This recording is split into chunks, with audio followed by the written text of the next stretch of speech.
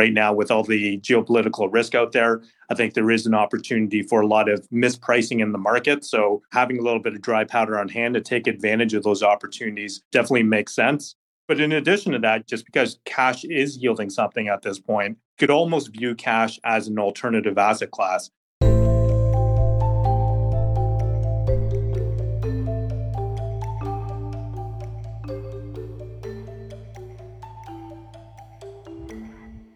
Bond yields continue to drive higher, creating volatility across markets, but also opening up opportunities for relatively risk-free returns on cash. On today's episode, BMO Global Asset Management portfolio managers Chris Heeks and Alfred Lee and your host Mackenzie Box discuss money market strategies and other cash options while tracking the early returns on Q3 earnings season. They also discuss the concept of long-short investing and the benefits of new funds BMO is launching in the category. Before we hear from the team, please consider subscribing to Views from the Desk on your preferred podcast platform. And for many more ETF insights and resources, visit the Canadian ETF dashboard at bmoetfs.ca. That's bmoetfs.ca. Hello and welcome back to our BMO ETF's Weekly Insights podcast with our team of experts. Thank you to everyone for continuing to listen in each and every week and provide comments and questions. I'm today's host, Mackenzie Box, in product at BMO Global Asset Management. Today, I am joined by Alfred Lee and Chris Heeks, who are both portfolio managers on our ETF desk. So a special thank you to both Alfred and Chris for joining me today.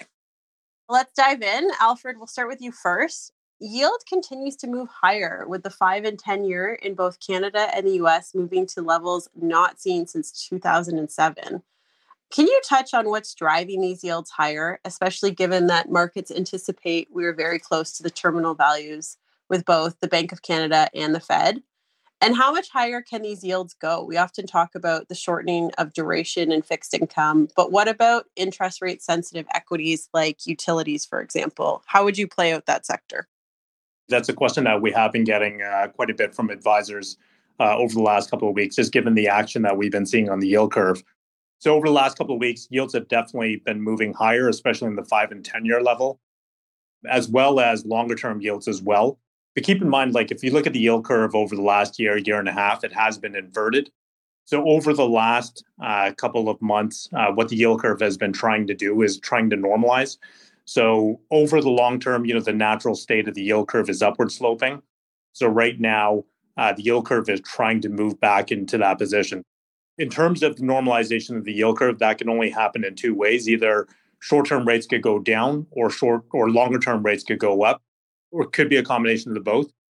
Right now, just because the market is coming to realize that because central banks are going to keep rates at these levels for a longer period of time, the market has bought into the narrative that rates are going to remain higher for a longer period of time. So we may not see more additional rate hikes by central banks, but the market is coming to realize, as I mentioned, that rates will remain at these levels more or less for a longer period of time. So we are starting to see some repricing in the yield curve. The 5 and 10 years, as you mentioned, continue to move up as a result of this. So if the short-term rates are not going to move, given that overnight rate, given that central banks are not going to cut their overnight rate over the next year, that means the short-term rates have to be relatively pegged. So for longer-term bonds, so let's say if you're in the 5-year, the 10-year, buyers of bonds at those duration levels are now wanting some kind of a term risk in order to take on that duration risk. So that term risk is being added back onto the yield curve. So that's why we continue to see the 5 and 10 year continue to move up. The concern is if short-term rates are not going to move, and we look at the 5 and 10 year right now, the overnight rate right now in Canada is 5%. In the US, it's 5.5%. So the 5 and 10 year, if the curve has to normalize, you probably have to add an additional 25 to 50 basis points on top of the overnight rate in order to get where the 5 and 10 year could potentially move. So we often talk about in the fixed income world, how to position in terms of fixed income. So hugging the short end of the curve, that's been, a very popular trade. That's one that we've been recommending for a very long time. So in fixed income, we've always talked about overweighting investment grade credit. So going into things like ZCS, which is our short corporate bond ETF. Also things like ZSU on the U.S. side, which is our short-term U.S. investment grade ETF. But as you mentioned, we don't often talk about what to do with equities. Utilities is often one that is talked about just because it does tend to be very conservative, tends to be income generating as well. However, it tends to be very interest rate sensitive as well. So it is an area that we consider, it is a longer duration sector that's part of the equity market. Just when you look at utility stocks, as I mentioned, the cash flows tend to be very predictable over the long run, tends to generate, steady flow. So it almost tends to be very bond-like. So as longer term yields go up, bonds almost become like a competing asset class versus utilities. So anytime bond yields go up, utilities tend to move in the opposite direction. As I mentioned, if the yield curve continues to normalize, potentially, the 5 and 10 year have further room to go up. So in terms of how to play utilities, I think if you're a longer term investor, if you're looking 3 to 5 years out, right now would probably be a good entry point.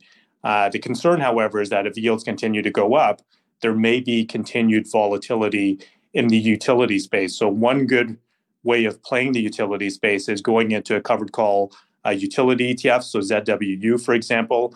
That's one way to monetize the volatility. So because we're selling calls in that ETF, as volatility goes up, we're going to be able to collect higher premiums in that ETF. But in addition to that, because we're not covering the entire portfolio, because we're covering about 40 to 45% of the portfolio, you still get to participate on any growth that the utility stocks will have over the next couple of years. So this is a good way to play it. ZWU, which is our covered call utility ETF, yield on that one is about 8.7% yield right now. So in terms of playing the utility sector, that's one way to do it. Great. Thanks, Alfred. Amid high interest rates and market volatility, consider BMO's top 3 ETFs yielding over 6%. The BMO Covered Call Utilities ETF, ticker ZWU, provides exposure to an equal weight portfolio of utilities, telecoms, and pipeline companies. The BMO Covered Call Canadian Banks ETF, ticker ZWB, invests solely in Canadian financials, presenting an attractive valuation opportunity. And the BMO Canadian High Dividend Covered Call ETF, ticker ZWC, features solid historical dividend growth. To learn more, visit BMOETFs.com and search for tickers ZWU, ZWB, and ZWC. Chris, we're going to turn the tables to you. Earnings season is kicking off in the U.S. for Q3. Many large companies have kicked off their cycle in financials, so Goldman, Bank of America, Stanley, and then a few more consumer-focused companies like Johnson & Johnson, Procter & Gamble. Are there any early thoughts on expectations of this earnings cycle? And can you also maybe speak to any impact this would have on some ETFs that might be worth mentioning? Yeah, for sure. So relatively early to decipher a trend, but we're seeing a few things that I think are interesting and have potential investment implications. Maybe let's start with the financials you mentioned, because most of those have been kind of amongst the earlier reporters. Generally pretty positive reporting from the U.S. banks. And we know, obviously, they took significant drawdowns earlier in the year, but they seem to be shoring up their balance sheets, especially the larger ones. So of that list, Goldman, JP Morgan, Bank of America, all had positive beats. You look at underneath the hood of the financials, they're noting the investment banking, so the deal-making backdrop is weak. However, the trading businesses have been very strong. And we often see that when markets are more volatile, is these trading businesses do very well. If there's a bank that was more on the negative sides, Morgan Stanley, they had a weak quarter, disappointed on the wealth side. And people were really looking for Morgan Stanley to step up on the wealth side. And we're disappointed with the net new assets they created there. But that was more of a company specific. Overall, if we look at, say, the U.S. banks And, the ETF I'm thinking about again on the covered call side is ZWK, the BMO covered call US Banks ETF. If you look at the portfolio, the upside price target on average is around 22%. Additionally, that ETF is yielding 11%. So there's a lot of upside and kind of constructiveness there on the U.S. bank side. I always say, Canadians don't need a whole ton of U.S. banks, but could be a nice satellite position, and especially with that high yield that ZWK offers, you can kind of get paid while you wait for a recovery in the U.S. banks. So thought that was one to point out. On the kind of more broader based names, Procter and Gamble, very solid quarter. They have excellent brands, kind of across multiple dimensions of, household products, beauty products. They continue to be a strong performer, so they're showing the pricing power. I think that's something to key in on. Johnson & Johnson had strong earnings as well. Again, they have some pricing power. Netflix just reported, and Netflix kind of blew it out of the water. They're up about 15% off the back of their earnings quarter, where they added, significantly more new subscribers than they expected, and they also have this kind of ad revenue model that's coming along as well. What we're seeing is, some strong businesses are having solid results, and the read through that I'm, thinking about here is, yes, we certainly know about the volatility in the market, and there's many, challenges, interest rates higher for longer rates being the obvious one, and now, geopolitical stresses are definitely dialing up significantly. But I think, what we're seeing, again, it's early in the earnings cycle, but high quality businesses with good quality brands are having some pretty solid results. So, the read through to implementing that into an ETF is, I think, quality matters again in investing. And we have, two quality ETFs that I wanted to mention. We do have a Europe one as well, but I wanted to mention the US and the global. So the BMO MSCI USA high quality index ETF, that's our ZUQ, which we also have a hedged version of that as well. And then there's our global quality BMO MSCI all country world high quality index ETF, ZGQ. So again, in an environment where, the backdrop is, obviously investors have shown their concern, and you're seeing, the VIX kind of creep up higher, more volatility in the market. I think leaning into high quality companies makes sense. We're seeing some of these high quality companies, again, do pretty good to start this earnings cycle. And I think that's, again, something investors could consider allocating to quality through ZUQ or ZGQ. Great. Thanks, Chris. Alfred, sending it back your way. Cash remains one of the biggest growth areas of the ETF industry, with cash and cash-like ETFs seeing a lion's share of the fund flows this year. Yet only a few years ago, investors like Ray Dalio famously said, cash is trash. Is that still the case? The funny thing is, as you mentioned, he said that not too long ago. I think that was back in 2020 when he said that. Back then, the overnight rate was 25 basis points in the US, and I think more or less around the same level in Canada as well. So back then, cash was definitely trash, but things have certainly changed since then, just 3 years later. So right now, when you look at the overnight rate, as I mentioned earlier, the overnight rate in Canada is 5%. In the US, it's 5.5%. Inflation is still a little bit higher than what the Bank of Canada and the Fed like at this moment. So it's still above the target range. But even when you look at real rates, so when I look at the 12-month T-bill rate in both Canada and US, and then I back out the CPI year-over-year number, both of those numbers have been positive, both in US and Canada since June. So in terms of your real yields, in terms of cash, it is generating a positive yield at this point. So typically, we say staying invested is the right course of action. So we never like to say, move to cash. Or moving small parts of your portfolio into cash, I think makes sense, but definitely do not move entire parts of your portfolio into cash. Timing the market is very difficult. But having said that, if you have a small position in cash in this kind of environment, I think it definitely makes sense. If your risk-free rate is 5 or 5.5%, in theory, your equity risk premium would be a lot skinnier in this kind of environment. So, not being in equities, in theory, your opportunity cost of not being in equities would be a lot lower in this kind of environment. If you hold, let's say 3 to 5% positioned in cash in a portfolio, I think it could go a long way just because I think if, the equity markets move, right now with all the geopolitical risk out there, I think there is an opportunity for a lot of mispricing in the market. So having a little bit of dry powder on hand to take advantage of those opportunities definitely makes sense. But in addition to that, just because cash is yielding something at this point, you could almost view cash as an alternative asset class. Just going back to, investing 101, because cash is giving you non-correlated returns to bonds and equities. In theory, it does improve the efficient frontier of your portfolio. So it does make it more efficient. In addition to that, I think cash, the other purpose that it serves in a portfolio nowadays is that, let's say, for example, if inflation starts to reaccelerate, central bankers would have to start tightening rates again. So in that environment, I don't think long duration bonds would hold up in order to offset equity market risk. So having a little bit of cash in your portfolio is going to offset, some of that equity market risk in your portfolio. So having money market ETFs, I think, makes sense. A small position in your portfolio.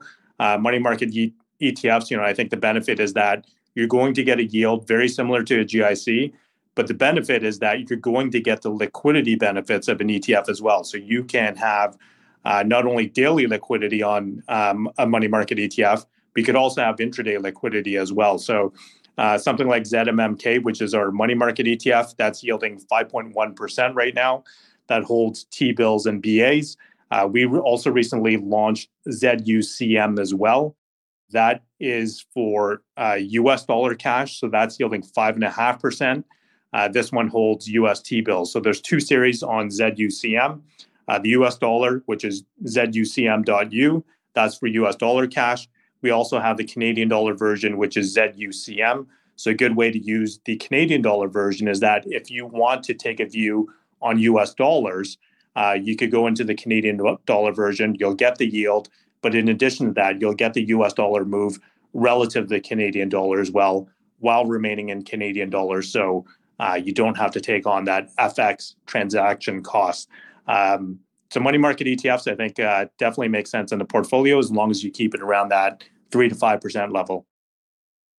Great. Thanks, Alfred. Does market volatility have you wondering where to go to ride out the storm? Not all cash equivalents are created equal, and BMO's money market and ultra short-term bond ETFs offer several high-quality options to park client cash. To learn more, visit BMOETFs.ca and search for tickers ZMMK, ZST, and ZUS, or read our latest product insights. Chris, last but not least, earlier this month, we launched a few new ETFs, which included two long shorts, the BMO Long Short Canadian Equity ETF, ticker ZLSC, and BMO Long Short US Equity ETF, ticker ZLSU. Could you speak about the benefits of long short investing and how they fit in the current environment? Yeah, exciting new launch. And these are prospectus as liquid alternative strategies. And, if you haven't heard about liquid alternative strategies, this is a new type of investment fund that has a little more flexibility than a traditional fund. And, alternative strategies in general have been recognized as, giving investors better tools to create, kind of alternative strategies that enhance income or they reduce risk, give investors better building blocks to build more robust tools. And liquid alternatives take the alternative kind of portfolio construction approach, but make sure, the instruments are liquid. So, for example, they can fit very well within an ETF, like the two that we've launched. On long short equity investing, so the piece of flexibility is it allows for the shorting of individual equities, which is not in a traditional mutual fund or ETF. There's two big benefits to that. One is when you short equities, that can hedge the equities that you're long. So, when the markets are selling off, you would expect the short equities to gain in value. So that provides a hedge, and that's really where the word hedge fund came from many years ago. It started in the long short equity space. It means a lot more than that now. So the short equities hedge the long equities. And then the other big advantage is having that ability to short individual equities gives managers the ability to profit from individual stock positions that they couldn't really otherwise do if they were just investing long only in stocks. So, for example, our strategies are run for our quantitative team. If we identify stocks that don't have great long-term upside potential, we can short those. And we can go long the stocks that we do like. When you look at the net equity exposure of BMO strategies, it's right around 50%. So we're targeting a 50% net equity exposure. What that means is we're targeting 100% invested on the long side and about 50% on the short side. So shorting 50. So that nets out to 50. And so what you can see there immediately is that'll significantly reduce the risk relative to an all equity portfolio. But because we have, essentially bets on the long side and the short side, with these strategies, we still see the potential for equity level returns over the long period of time. So equity level returns, significantly less risk, and much better performance, particularly in periods of drawdowns. So more portfolio protection when markets sell off. The reason for that is, we're tending to be long, high quality companies that tend to do well in volatile markets. And we're shorting, for lack of a better word, the junk. And when markets sell off, the junk tends to not do very good, as it shouldn't. So in periods of drawdown, long short equity investing can do very well. And so obviously, as you tie that into the current environment, not to harp again, risk is obviously a concern in markets. We've seen the negative impact this kind of higher interest rates have had on equities overall. And as Alfred mentioned, it's an uncertain path in terms of, how high these rates are going to stay and for how long. It obviously puts pressure on all facets of the economy, really. And then we have the geopolitical stresses, which are obviously, becoming very tense. So, I'm not a bear. I wouldn't say I'm a bear, but as an investor, you want to be prepared for, negative outcomes. And that's where this tool can really shine and really reduce risk. So we're excited to bring these strategies to the market. We're the first long short ETFs that we've launched, and excited to see clients how they can incorporate them into their portfolios to build, better return and downside robustness. Great. Thanks, Chris. Those are all the questions that we have today. So I want to thank everyone for tuning in and listening each and every week. And a special thank you to both Alfred and Chris for providing some great insights. And with that, wish everyone a great day, and we'll see you next week. Thank you to Alfred Lee, Chris Heeks, and Mackenzie Box for joining us on the BMO ETFs podcast.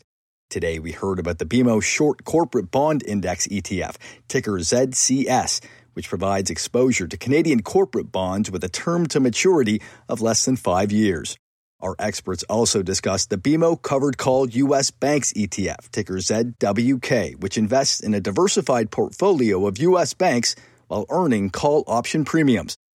And finally, the BMO Money Market Fund ETF series, ticker ZMMK, designed for investors seeking exposure to high-quality money market instruments. For more information about the other ETFs discussed in this podcast, check out the episode notes, contact your regional BMO ETF specialist, or visit the Canadian ETF dashboard at bmoetfs.ca. That's bmoetfs.ca. Views from the Desk has been brought to you by BMO Global Asset Management. The viewpoints expressed by the portfolio managers represent their assessment of the markets at the time of publication. Those views are subject to change without notice at any time without any kind of notice. The information contained herein is not and should not be construed as investment, tax, or legal advice to any party. Investments should be evaluated relative to the individual's investment objectives, and professional advice should be obtained with respect to any circumstance. Any statement that necessarily depends on future events may be a forward-looking statement. Forward-looking statements are not guarantees of performance. Commissions, management fees, and expenses, if any, all may be associated with investments in exchange-traded funds. Please read the ETF facts or prospectus before investing. Exchange-traded funds are not guaranteed. Their values change frequently, and past performance may not be repeated. BMO Global Asset Management is a brand name under which BMO Asset Management Inc. and BMO Investments Inc. operate.